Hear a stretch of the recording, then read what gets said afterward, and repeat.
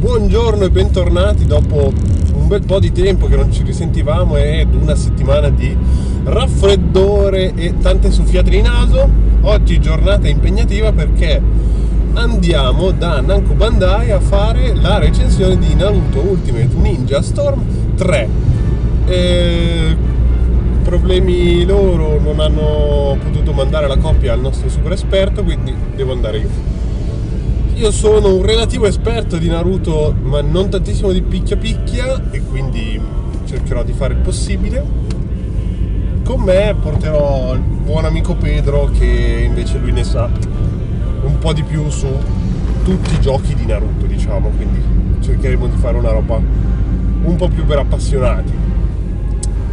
Detto questo, penso che non ci sia null'altro da aggiungere, probabilmente ci vedremo stasera molto tardi. E quindi ciao. Eccoci qua di ritorno da Naruto Shippuden Ultimate Ninja Storm 3, che abbiamo giocato dalle 9 alle 6 più o meno, forse un po' meno. E cosa c'è da dire? Il gioco è sostanzialmente fighissimo, come ci aspettavamo. È tipo Ultimate Ninja Storm 2, quindi con i boss giganti, con le battaglie super spettacolari, con i quick time event di uno spezzamascella incredibile. Però c'ha questa idea di fondo che sembra un po' sviluppato di fretta, perché mancano delle cose, ad esempio dei personaggi che nella storia, cioè nel punto in cui la storia è arrivata, ci sono, ma nel gioco non ci sono, oppure altri personaggi che potrebbero avere la variante, nel senso il personaggio normale più la variante, invece hanno due personaggi distinti, mentre altri personaggi hanno personaggio e variante. Quindi non si è capito bene l'introduzione di queste cose, ma anche il perché ci siano, ad esempio, solo 7 dei personaggi bambini e non tutti o nessuno, perché 7 e 7 a caso.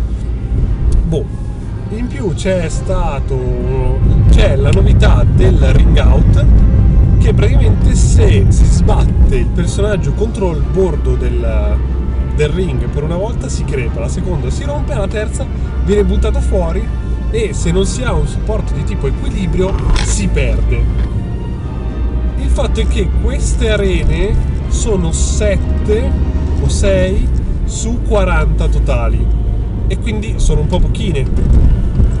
Però, ad esempio, mi ha fatto abbastanza ridere perché nella storia una di queste arene aveva questa prerogativa, nel multiplayer no.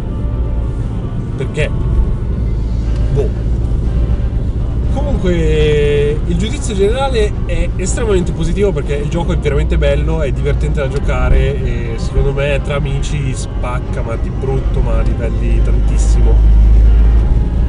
Qua intanto stiamo rischiando incidenti a profusione. Quindi io ve lo consiglio. Se poi siete dei pazzoidi che vi sta sulle balle che non c'è quel personaggio o quell'altro, mi spiace anche a me, cioè, aspettiamo il prossimo, cosa vi devo dire. Però questo è bello, ho comprato. Ciao. La barba mi stressa.